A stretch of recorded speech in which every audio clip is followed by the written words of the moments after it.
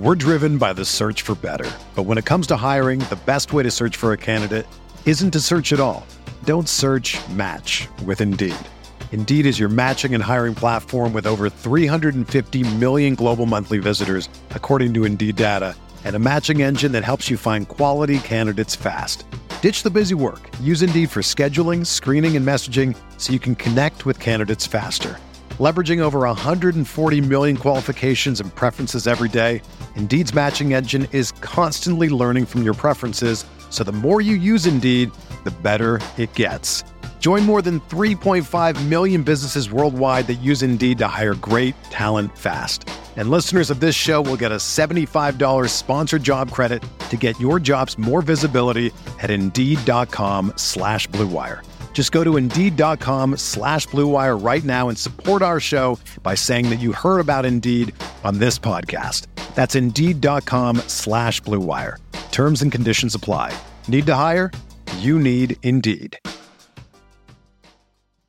I feel bad that I'm the only one not wearing it. Oh, it's recording. It's your True Faith podcast. I'm your host for tonight, Mickey Collin. I'm joined on the line by Adam and special guest Kyle. Hello, lads. You all right? How's things going? Well, you know, it could be better. Terrible. Newcastle United 1, Leeds United 2. In the most recent of the nightmare run that Newcastle United are on under current manager Steve Bruce. We've scored a goal, so I thought, you know, we'll start the podcast with the positives, I think, because for the first time since we played Leeds last, there actually are some positives to take from this game. Now, they all fall in pretty much a 20 to 25 minute window towards the end of the game, but there are positives, and, you know, we'll give some credit where we think that it's due here, and give some positives where there were some. So I thought the last 25 minutes of the game, Newcastle played much better, much better. We had a lot more control, a lot more of the ball. Obviously, I think I saw a stat for 10 minutes of that game, we had 75% possession, which is like unheard of for this Newcastle team or any Newcastle team over the last 15 years or something. Interestingly enough, it's I don't know. I don't want to stop being negative, so I'm going to stay positive for now. There's many negatives to come on to. But Kyle, I'll get your thoughts first. The last 25 minutes of the game, we scored a goal. Yeah, it was a strange feeling. I don't know about you and everybody listening, but I didn't know how to celebrate when it actually happened, because it's been that long since we last scored a goal, and it's the first goal we've scored in open play since we last played Leeds, as you mentioned.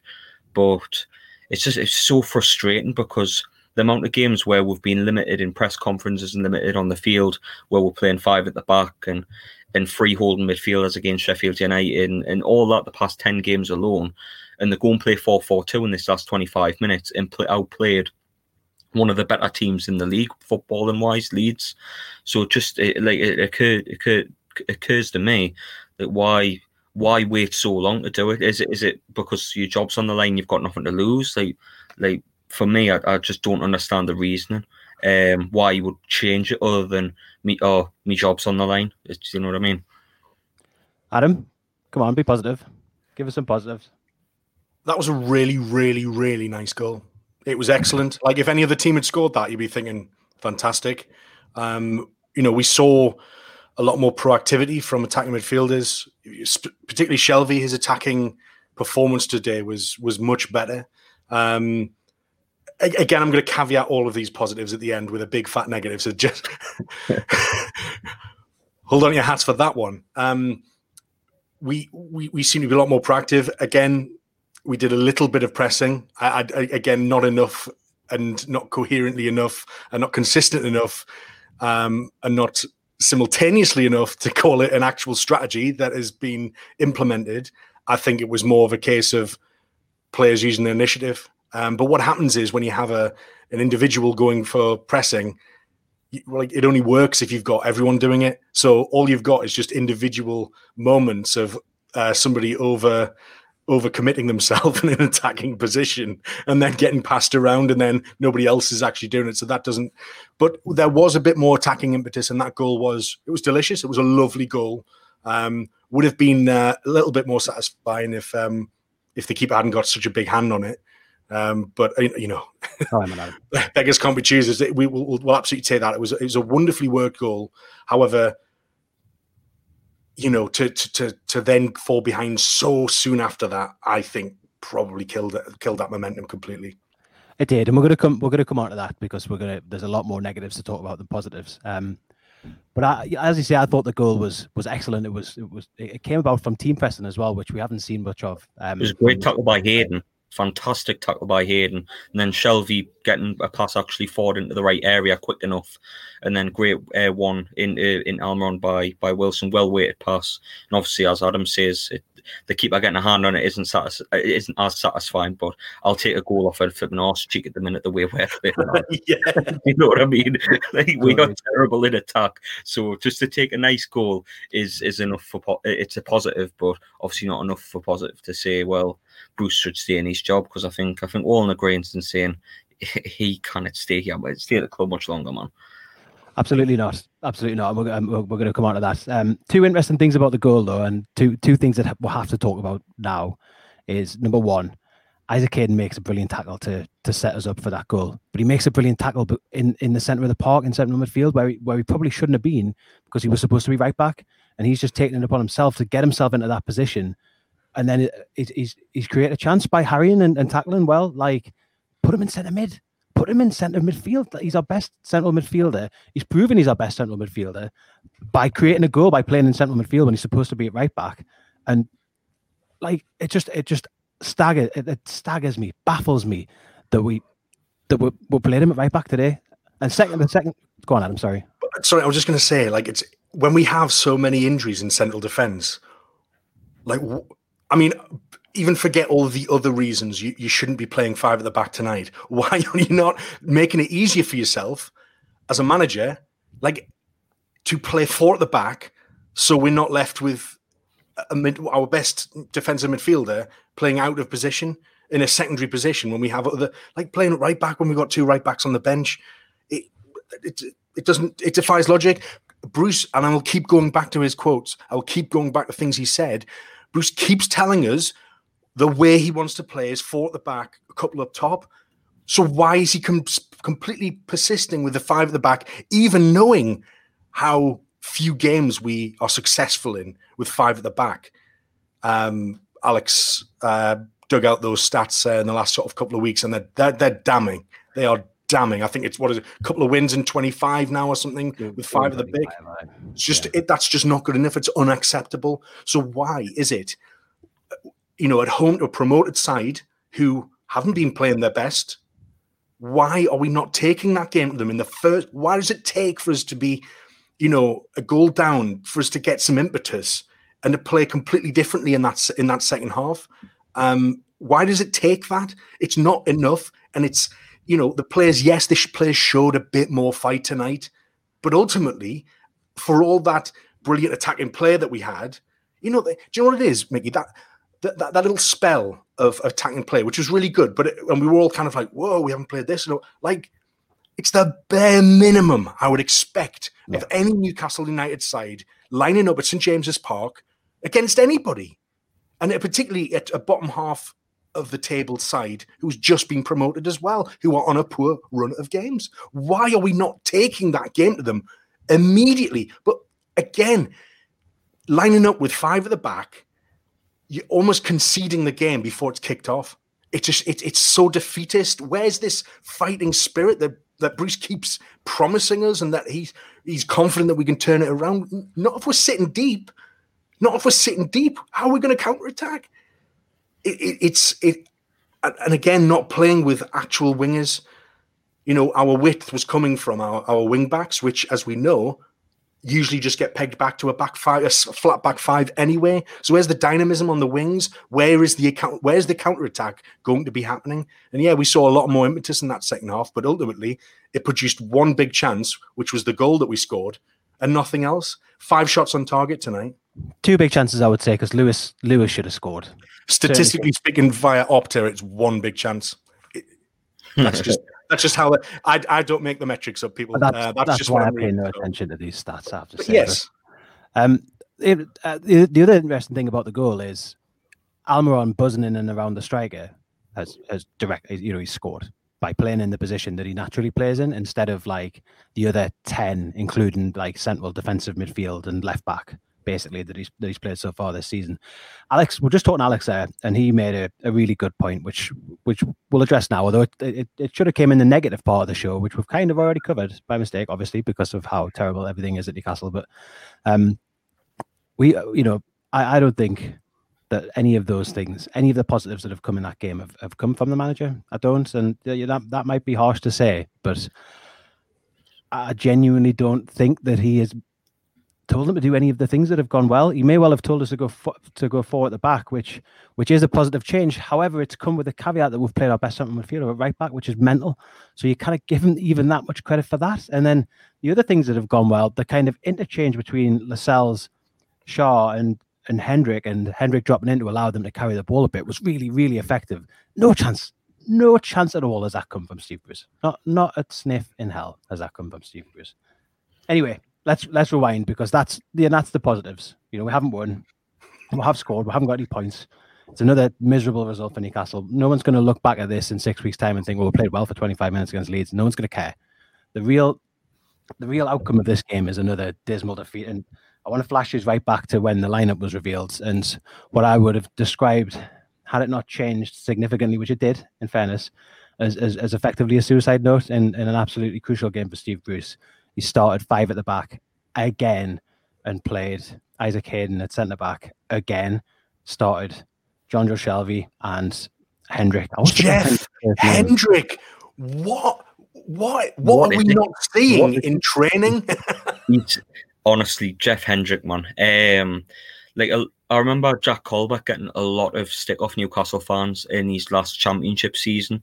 Colbeck in that season in the championship was a hell of a lot better than Jeff Hendrick is now. I don't know what Steve Bruce did. That's a big call, because I despise Colbeck. Honestly, in 2 games, mate, I think he's been mentioned by the commentator a handful of 2-3 times. He's absolutely dire. He's the reincarnation of the Invisible Man. He's awful, man. He's terrible in midfield, and I can see why now Burnley didn't fight to keep him. Do you know what I mean? He's dire, pure and utter dire. And Shelvey in the midfield as well. I just don't think he offers anything defensively. Like when I seen Leeds' midfield, especially from the start, Rafinha's in the middle, Kelvin Phillips, I'm trying to remember who, Jack Harrison, all that energy in the midfield, and you've got Shelvey who looks like he smokes 40 a day. Do you know what I mean? He just looks like a cart horse defensively. Yeah, he can pick out that pass here and there, but Shelvey defensively, position-wise, is atrocious. And I was thinking we lack serious amount of energy. And I think Matty would have been okay today, energy-wise, because he can get his cell about and get a foot in and stuff. And I think Hayden and Matty would have been great to deal with this Leeds midfield today. But Bruce obviously sees... I don't know what Bruce sees, but he obviously sees differently to us. Well, I think it's more about his creative input, which... granted, doesn't always show up, doesn't always turn up, and that's his inconsistency is one of his bigger problems, isn't it? It's we all know he has the talent to unlock. It just doesn't come around that often. And I've defended him in the past.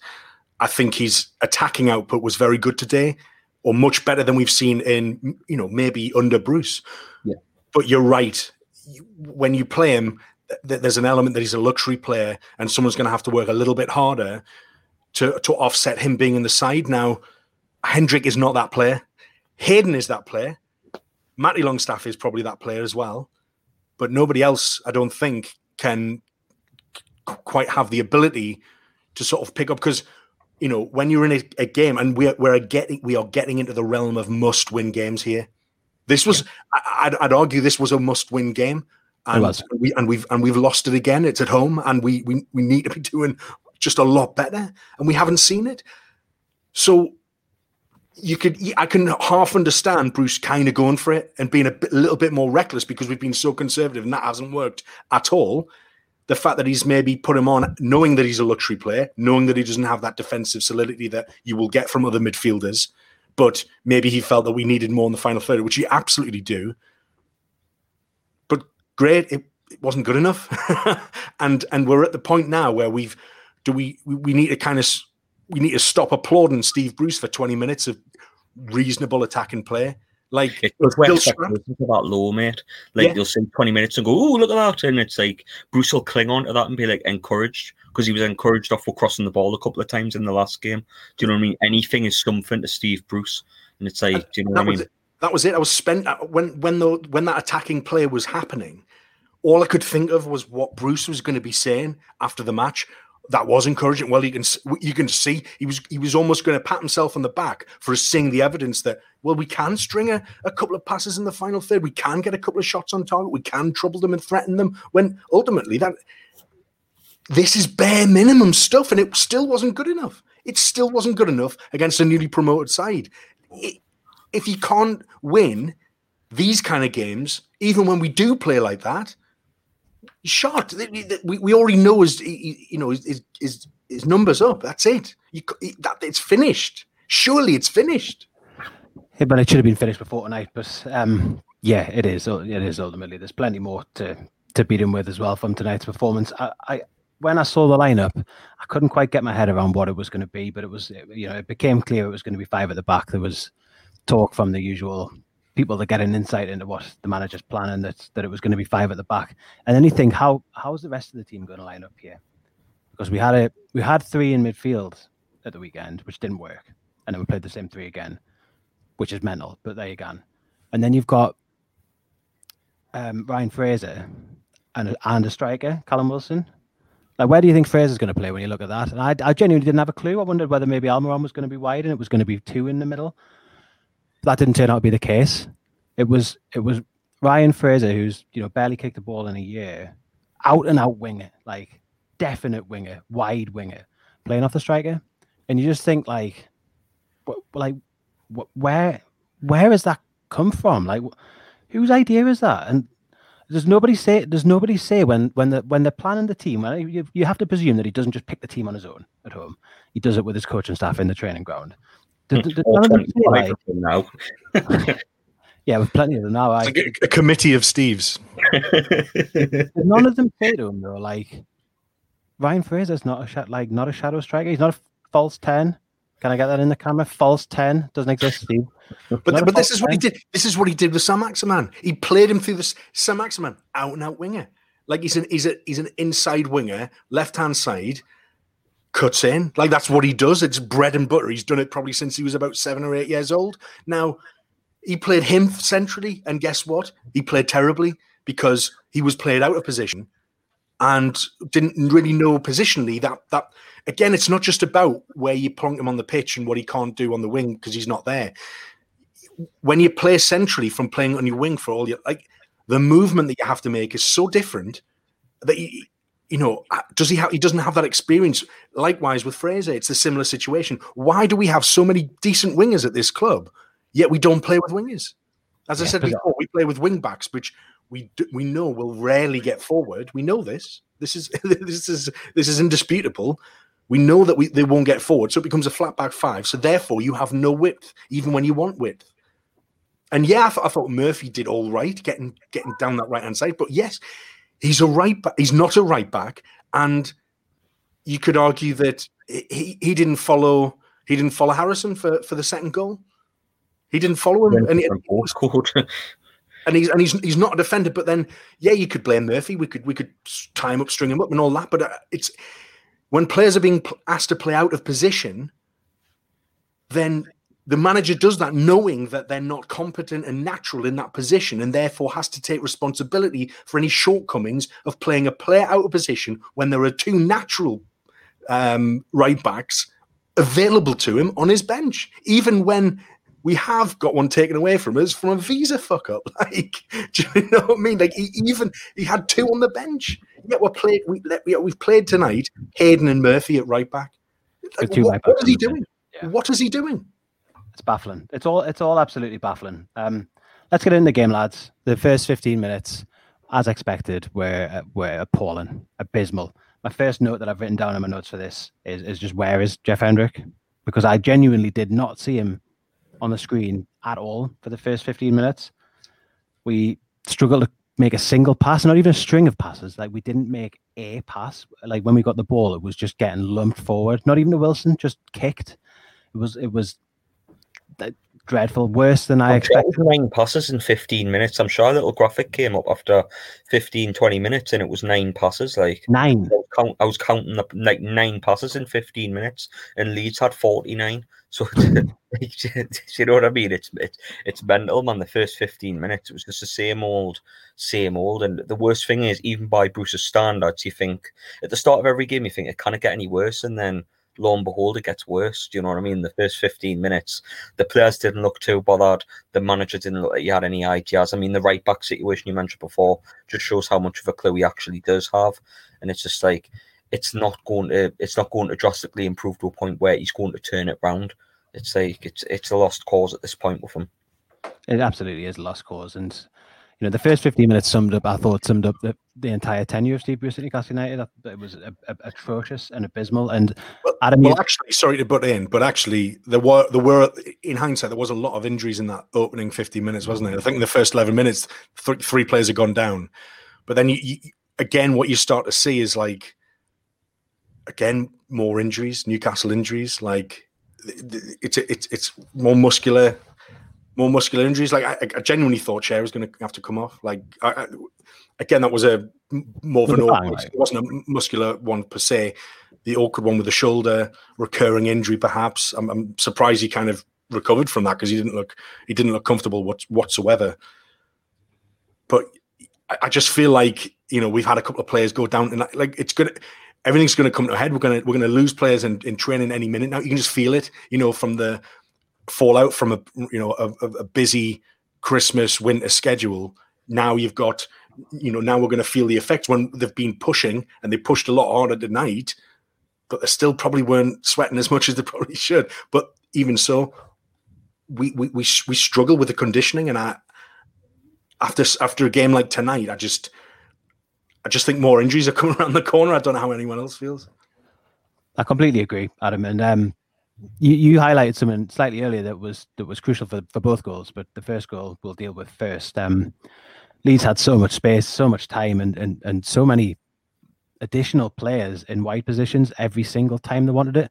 And that's a byproduct of, first of all, not playing any wingers, so that the fullbacks haven't got any support, and then playing Jamal Lewis, who, let's not beat around the bush here, he's massively struggling at Newcastle, and at left back, and then Murphy at right back, but maybe not at right back, because there was at some point in the first half we definitely changed formation to 4-4-2, but I don't know when.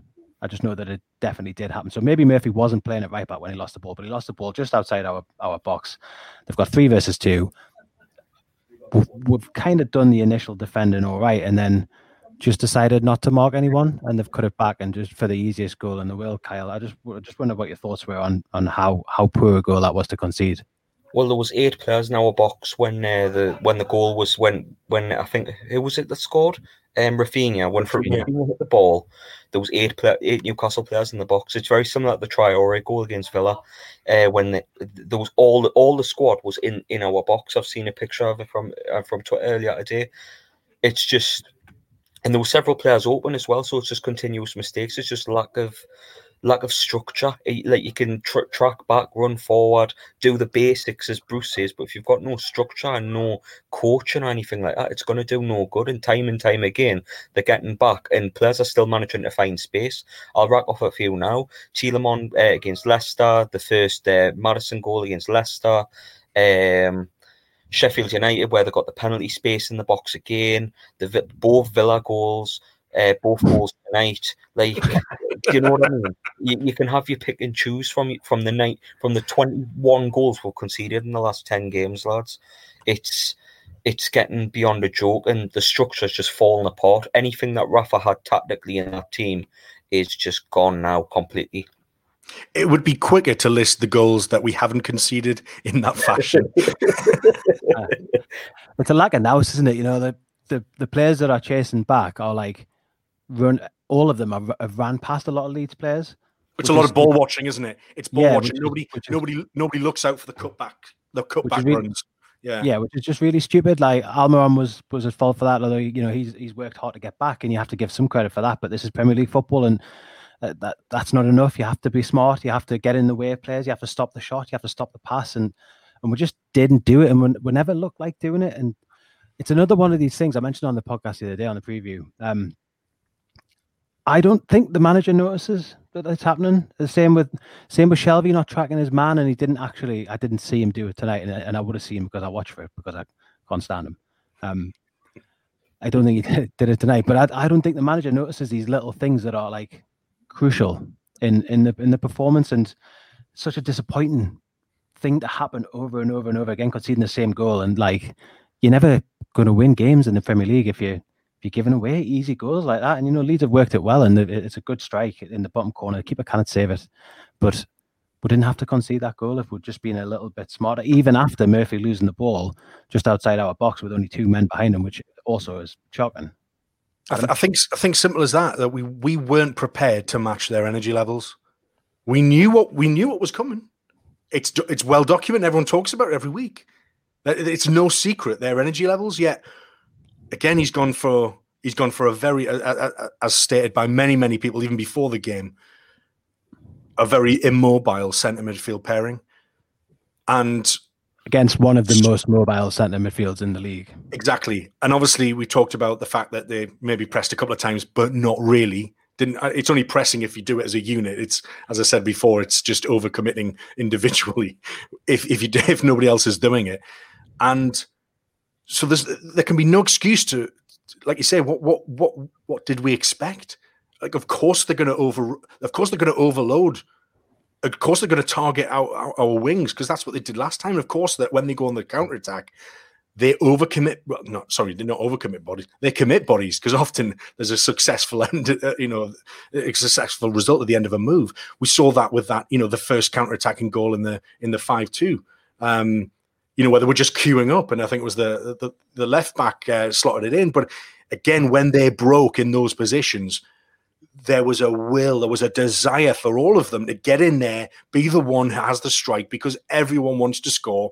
Everyone wants to be the one to get up there. And there was a bit of fight from us, but we did not show anything close to that level of desire and intensity that is required at the Premier League, not least against a team like Leeds.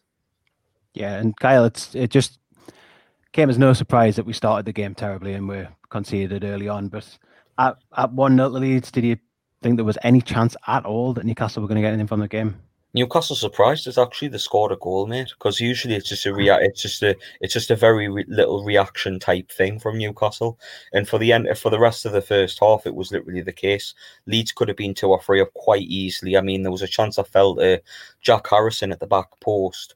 He had umpteen amount of space because Murphy didn't mark him, and he mishits it. There was a chance on the other side where they hit the post and they didn't pass it through to Bamford on a couple of different occasions. So they could have been 3-0 up if they were as clinical as they were in the last game. So Bruce kind of writes he's looking to get to just half time 1-0 down.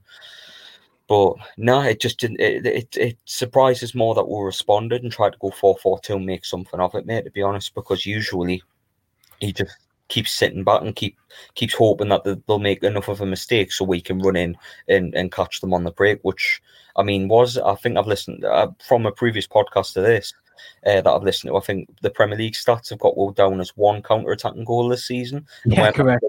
We're meant to be a counter-attacking team. It blows me mind, mate, with Steve Bruce and how he's unable to be proactive as a manager. He'll sit in a press conference and say, let's hope we can do this. Let's hope we can do that. They're a great side.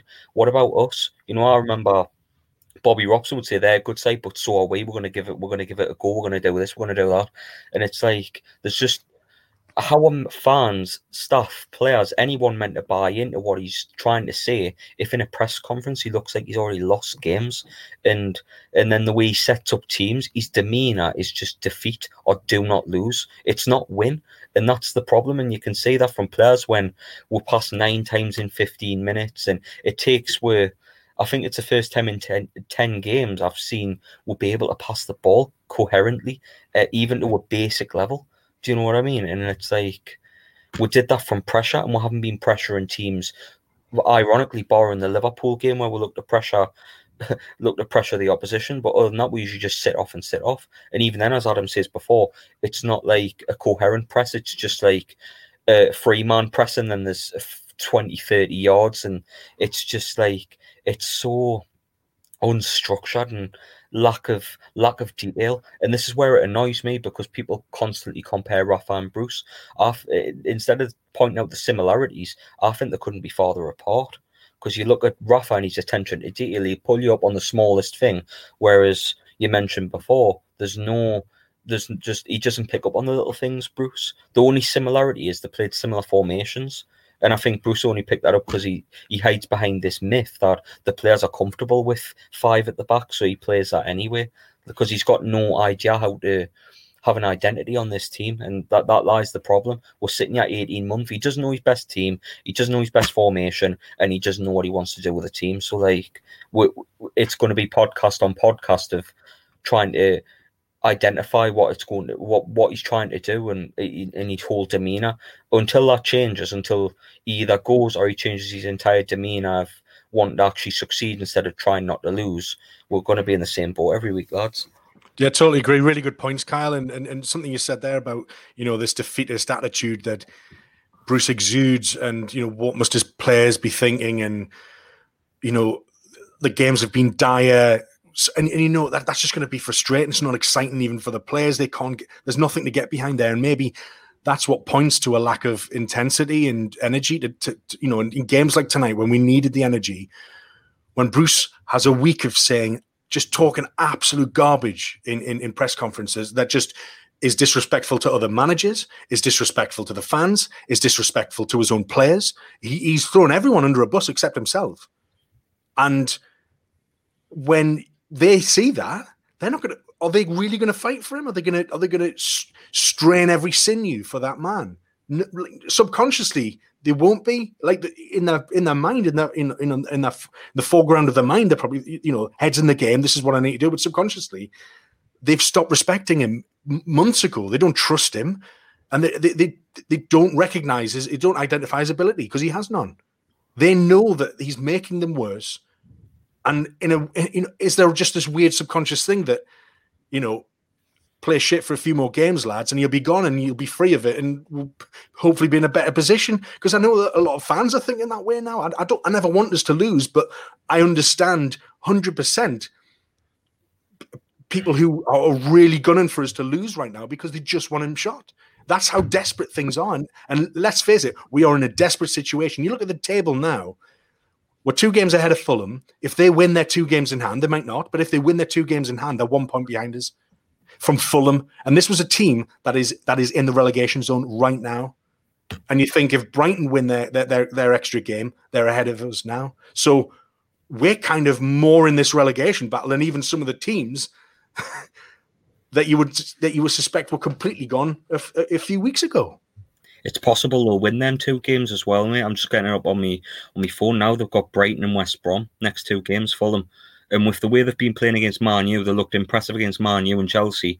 It wouldn't surprise me in the slightest if they picked up 4, if not 6 points against either side. Against both sides, sorry. Do you know what I mean? We're starting to run out of games now. We need to start getting sorted, but it's just not looking likely under Bruce. I mean, half an hour worth of football in 10 games, come on, it's a dead horse, mate, honestly. Too little, too late. Yeah, that's exactly what I was saying. Agreed. The other 2 things to pick up on from the first half that I noticed, we've already highlighted that Murphy was struggling a bit at right back, and credit where it's due, we did change that, but even starting him at right back was just absolutely nuts because he had an absolute nightmare time against Leeds just over a month ago. But again, it's another thing where there just can't have been that much thought gone into it, because surely someone has said, think back to the 12th of December or whatever it was, but not even that long ago, I don't think. And Murphy was tortured relentlessly. They targeted him, and they started to do it again, and it was obvious. Just don't put him in that position because there's no need. The second thing is, what was I going to say? Second thing about the first half and the transition in the second half, and what we mentioned at the start about it not really being down to the manager how things got better, is it didn't get better straight away. If it was down to the manager, you come out in the second half and you look a better side and you look more organised and you look different. I don't think that was the case. For the first 5-10 minutes of the second half, we looked terrible. And they kept getting in behind over and over and over again. And it got to a point, I've written in my notes here, the commentator, not McManaman, who was just horrific. Like I'd rather listen to just one commentator having a conversation, but only hearing one side of it, just to not hear McManaman's voice. Is that bad? Like, it's horrendous. Where's the red button when you need one? Yeah. He said that get fan zone back. We could go on. He said this is what Newcastle fans want to see, and I just thought at the time, like, no, it's not. Like, we were doing all right going forward, but every time Leeds got the ball, it was pinging in behind our fullbacks, and they were breaking on goal and having chances. I don't want to see that. That's just nuts. It's a terrible way to approach a game. I remember the commentator saying something like, "This is the attacking player that Newcastle fans are crying out for." Wrong, mate. I just want to see a goal. I just want a corner, man. Like it's so far beyond the luxury of being able to select which style of play I'd like to see. I just want to see it. I just want to see us try and score. I want to see our players try in a coherent way, directed by our gracious leader, Steve Bruce. Like I want to see something that resembles competitive sport. Yeah, that's exactly it. You know, in the first 10 minutes of the second half, they had another chance where they cut it back to a man that was completely unmarked, and we've got someone in the way, and it ended up going in off his hand. I thought that was a pen, by the way. I thought that should have been a pen at Leeds, but we get away with one there. I think on another day anyway, he just scores rather than I think it was Hayden, possibly Lascelles, gets a little foot on it and kind of disrupts the shot. But it just highlighted again that like we weren't playing well, and there was this absolute gulf on the pitch between our defense and attack, which again points to the fact that you need more legs in central midfield. But most importantly, I think it shows that it wasn't really down to the manager that things got better, and I think it was down to the players. First one I wanted to look at individually, Kyle, I'll come to you on this, is Almiron, who I thought in the second half looked like the player we thought would signed. Yeah. So his recent form. The thing is, though, mate, he keeps getting played in the wrong position, and when you put a player in the right position that we're signing him for, lo and behold, he scores a goal. Do you know what I mean? And not only that, his work rate. He does what he does very well, I think, and is very underrated. He gets interceptions. He nicks the ball from people and gets we're further up the field because we're always so deep. And Miggy getting the ball back's really been one of our only outlets at going forward in the last 10 games. And like, I feel so sorry for him because he works so damn hard, but I think he's expected to carry the movement-wise, in particular in the middle. When Shelvey and Hendrick aren't moving, he's expected to cover that ground. And I think it's really unfair on him, to be honest, considering he's playing out position and he's expected to do jobs that he really shouldn't be doing. He's meant to create and cause problems and drive forward and stuff. And it's like, I think like Miggy did brilliant in the second half, in my opinion. The goal he took really well. There was a couple of neat little passes into space that he managed to create and a couple of nice bits of movement. But I feel so sorry for him because it's just... like you've got the running kid, and then you've got the two like old people on Zimmer frames behind him in Hendrick and Shelvey, and they can barely move, and he's trying to run around to cover everything, and I think he's been asked too much from to cover the luxury, if you will, of Shelvey and Hendrick. So I completely agree, and we said earlier in the show, it's no surprise that he's been a considerably more effective player playing in his natural position just off the striker. Adam? I did notice in the second half, and again, this might have just been like a fluke of the freeze frame that I looked at the TV because our formation is quite fluid. I'm pretty sure I saw for a moment when Saint-Maximin came on the pitch, Saint-Maximin on the left, Miggy Almiron in a kind of number 10 role, Fraser on the right, and Wilson up top. And it was almost like, had we reverted at that point to kind of like a 4-2-3-1, which we had been known to play under Rafa. But it's quite telling because, like, you know, this attacking player that we can't really identify as a Steve Bruce, passage of play, simply because the way that we played in that kind of 20 minutes is absolutely nothing like we've seen for the last couple of months. So you kind of think, like, was the only time that we played a formation that I think we have the players for and would work and would bring the best out of the likes of Miggy, the likes of Fraser, the likes of Saint-Maximin, the likes of Wilson even. And yet, was it fluke? Did it even happen, or did I just sort of look at the TV at a fluky time when it? Do you know what I mean? There's no way of knowing. There's absolutely no way of knowing, because I don't think the man who makes those decisions knows either. No, I agree. And that was, if you go back, when we go back to summer and think about the transfer window, we all genuinely did get pretty excited when we thought about that front four in that exact shape, and it literally hasn't happened for one reason or another. You know, Bruce has been pained to say this week that he hasn't had the chance to play Wilson and Fraser in the same team. Well, you just have. That's a lie. And he probably would then go on to say he hasn't had a chance to play the foreman in the same team, but he has. Almiron and Wilson have been fit every game. So you cannot have that. But if only we get to see that more often before the end of the season, things will probably, even if the manager stays, will probably be all right. Well, I think we will stay in the league if we play that formation, but we won't. We won't, because we should have played that from the start tonight, and we didn't. We had another five at the back. It's just too easy, isn't it? It's too easy to criticize because it's the same thing every week. You know, we could just copy and paste a significant section of last week's podcast and just play it now.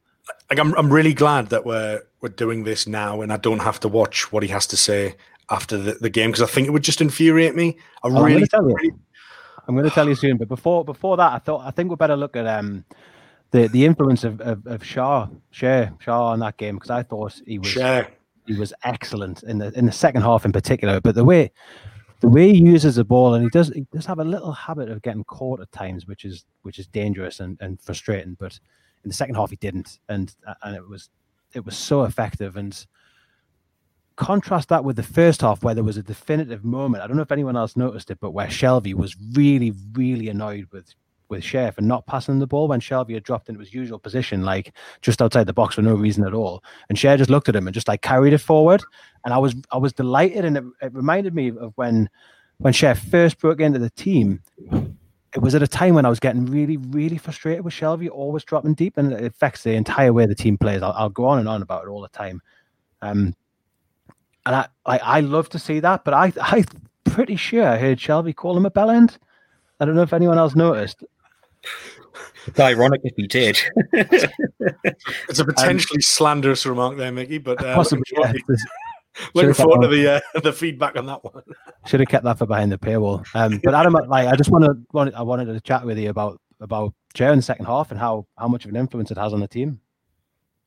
Well, yeah, again, showing a bit more impetus to carry the ball forward and make things happen. You know, he's comfortable on the ball. He likes to stride out. It makes a bit more sense for that to happen if we are playing five at the back, because it means you've got cover. But again, I'd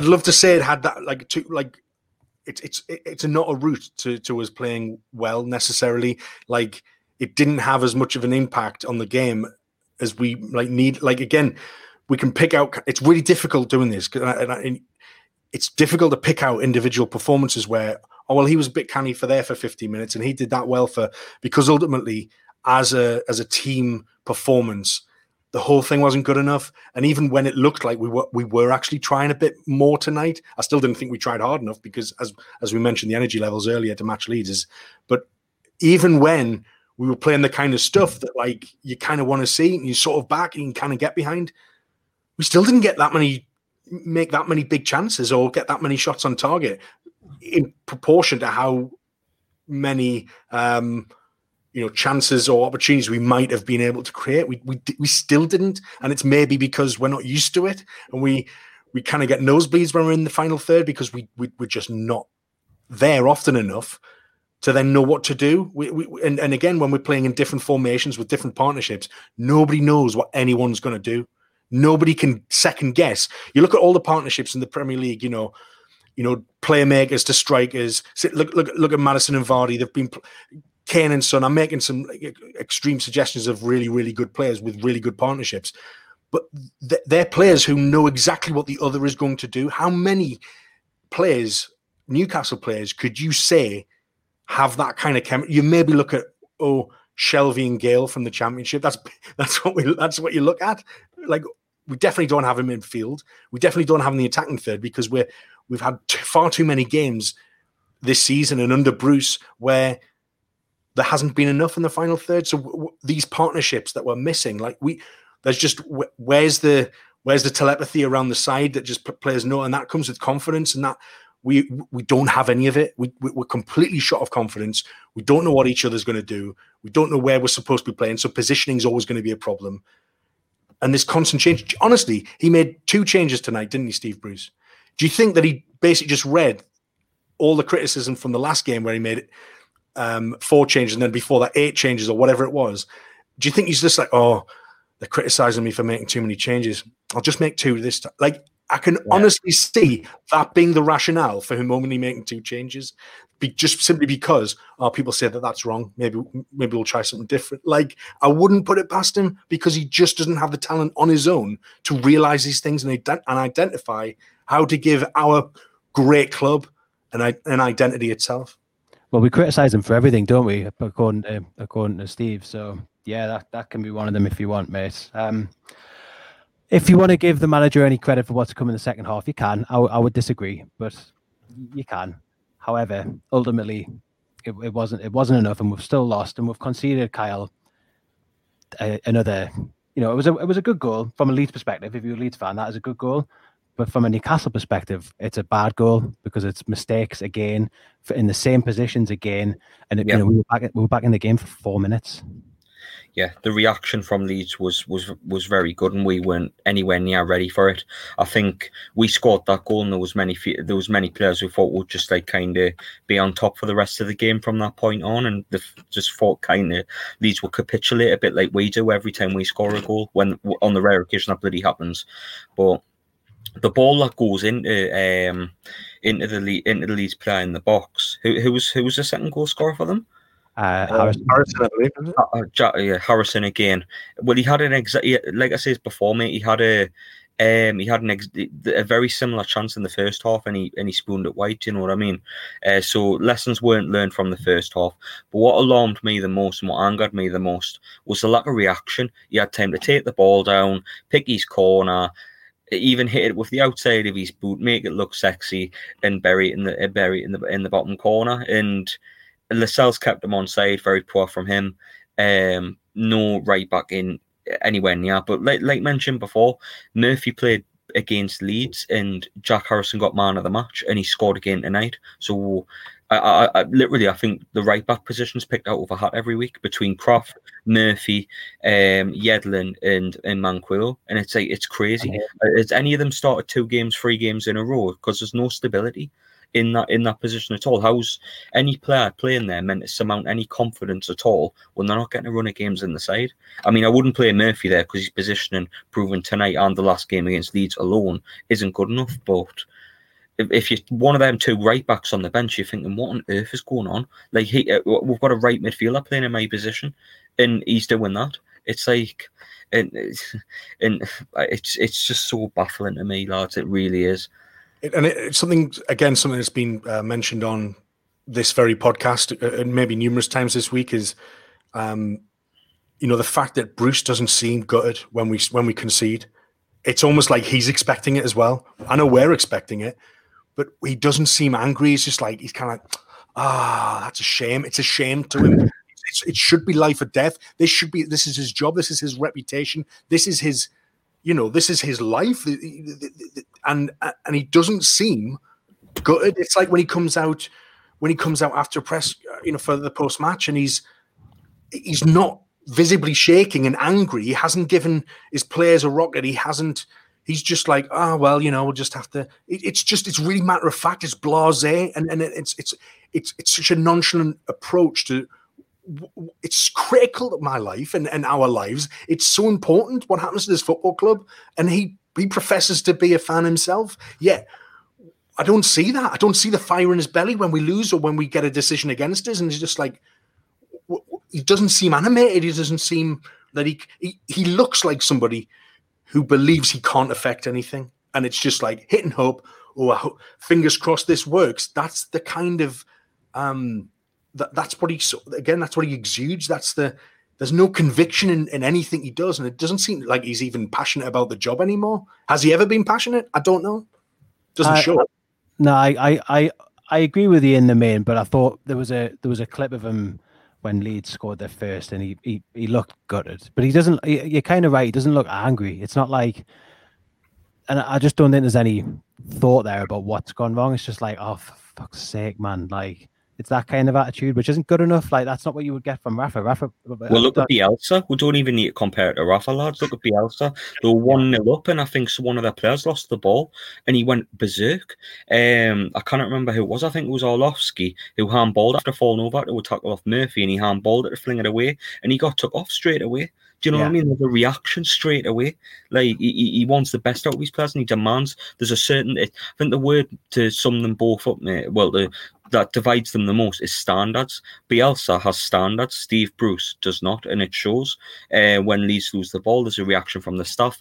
Every player, member of staff on that Leeds bench is up and at arms if there's a foul, if there's something. Whereas the three Steves, they're just running through the motions, and if a goal goes in, you might see him rub his face or pick his teeth, but there's no emotion there. It's not like, right, away, let's go. It's like, oh well, it's another goal, isn't it? Oh well, if we roll with sleeves up and do the basics better, we can avoid that next week. It's like there's no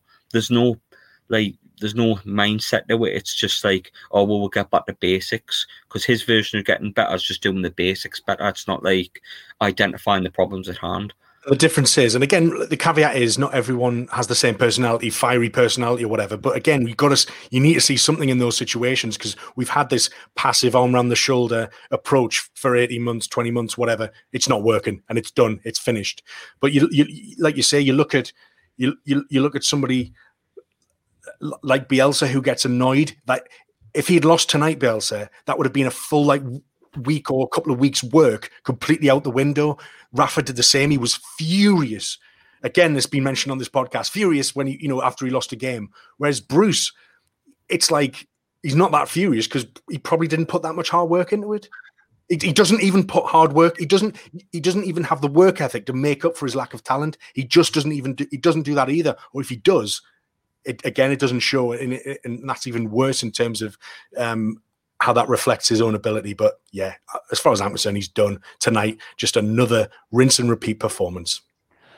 Yeah, you're absolutely right, Kyle. You highlighted an interesting point there as well about the subs. Bielsa's made a reactionary sub to Newcastle slightly getting back more into the game, and also to kind of one individual thing that happened on the pitch. Newcastle are 1-0 down at home to a bottom half side again in the second half, and the opposition make the sub first. Like, the in-game management from the staff is poor. Time after time. It's just like, oh well, Bielsa's made a change, so I'll make one to make it look like I know what I'm doing. Do you know what I mean? That's kind of where we're at with him. He won't be the one to make the first move. Do you know what I mean? And he won't be like, right, I'm going to put more impetus on getting more wing play or getting more forwards on, or like showing something, because it's just going through the motions. And I think he is a very lazy coach, to be honest, because nothing's changing. We've got no identity. His reaction to poor performances is bring another 5 coaches in, or like, do you know what I mean? He's blaming everybody but himself. He even blamed the one person sticking up for him last week, the board, saying, oh, we need more in terms of signings. But you would say he said at the end of the last transfer window, he was very happy with what we had, and the fans were as well, because we're looking up at the start of the season in regards to where we are now, because we brought in a good centre forward, we brought in Ryan Fraser, which I thought was a brilliant bit of business, and an up and coming left back in Jamal Lewis. But and that was at the start of the season. A lot of fans were looking forward to the start of the season, what could be, but he's made a proper utter mess of it through his incompetence, because barring we're midfield and we're right back position, I think we've got a top 10 side there under a decent coach, with we're all going in the same direction under a good manager. Like, if we had Rafa, if we had Eddie Howe, if we had even a Nigel Pearson, I think one of their managers would get better with this team. We'd be a hell of a lot high up the league. I don't think we'd be looking looking over our shoulder, that's for certain. Totally agree. And I don't think that as a club we can take anything positive out of this. Today it's another defeat. It's another defeat against the bottom half side. It's another step towards the relegation zone. the end is nigh for the manager. The time has come. He has to go. It has to be immediate. However, there is, I want to finish on a positive. There is one positive that we can take as a fan base out of this, and it's that last 25 minutes has just utterly and completely put paid to the ridiculous argument that you're getting from the Sky Sports Redknapp faction of pundits, who all are managed by the same people that coincidentally managed Steve Bruce, that say no manager would get any better out of this squad. Well, the squad on its own has got better out of the squad without the manager tonight. They have proven that they are better than what is being fielded for Newcastle for this entire season and for a lot of last season, especially after lockdown, when other than one win, people forget we were a disgrace. Like, the team is capable of more, and it doesn't even take much to get it. It just takes somebody competent to come in. So I think I was going to leave the last word to Steve Bruce and his comments, but I think we'll skip them tonight because it's just going to annoy everyone. You can read them if you want. I suggest not doing it. I always feel better if I just ignore Steve after the match. But lads, thanks for your time tonight. Thanks everyone for listening. Kyle, do you want to introduce the listeners to anyone that hasn't seen the Magpie 24/7 before we go? Yeah, no bother. Cheers, mate. It started around 6 months ago. Me and Paul, who we're running it with, just a similar podcast, very much like this one. Give raw opinions on the tune. Just genuine fans that want to have a platform for fans and stuff. But yeah, we're on Twitter, Instagram, and Facebook as well as one podcast. On anyway, you can catch your podcasts, whether it's Apple Podcasts or Anchor or Spotify, wherever it may be. The Magpie 24/7 podcast, if you just want to check that out as well. Cheers, mate. I'll give them a listen. And also, we have the new issue of the fanzine coming out in the next couple of days. It should be, I think it arrives to us on Thursday or Friday, so get that if you haven't seen it already. The cover is sensational, like brilliant. It was going to be like an overlay on this YouTube show, but we couldn't get it to work, which would have been a highlight. But get that. It's available on our website. It's going to be in Centrail and M&M News, so you can get them there as well. We'll be back this week with the preview on our Patreon channel, and Charlotte is hosting the live YouTube show on Friday. I'm not sure who she's got on for that this week. Always a tough act to follow when George Corkin was on last, but that'll be there on Friday. And then we'll have probably another pretty dismal free podcast after the weekend's game as well. Thanks for listening. Cheers. Right. Whether you're a world-class athlete or a podcaster like me, we all understand the importance of mental and physical well-being and proper recovery for top-notch performance. That's why I'm excited that Unified Healing is sponsoring this podcast. Unified Healing is a new and super innovative global network of wellness centers powered by Energy Enhancement System, or EE System. If you haven't heard of the EE System, you'll want to listen up. This technology promotes wellness, deep relaxation, purification, and rejuvenation. At hundreds of locations across the globe, access to a center is easy and affordable. Interested in experiencing the EE System technology for yourself? Go to unifiedhealing.com/bluewire to learn more and find a center near you. That's unifydhealing.com/bluewire. No material or testimonials on the Unified Healing website are intended to be viewed as medical advice or a substitute for professional medical advice, diagnosis, or treatment. Always seek the advice of your physician or other qualified healthcare provider with any questions you may have regarding a medical condition or treatment and before undertaking a new healthcare regimen, including EE System.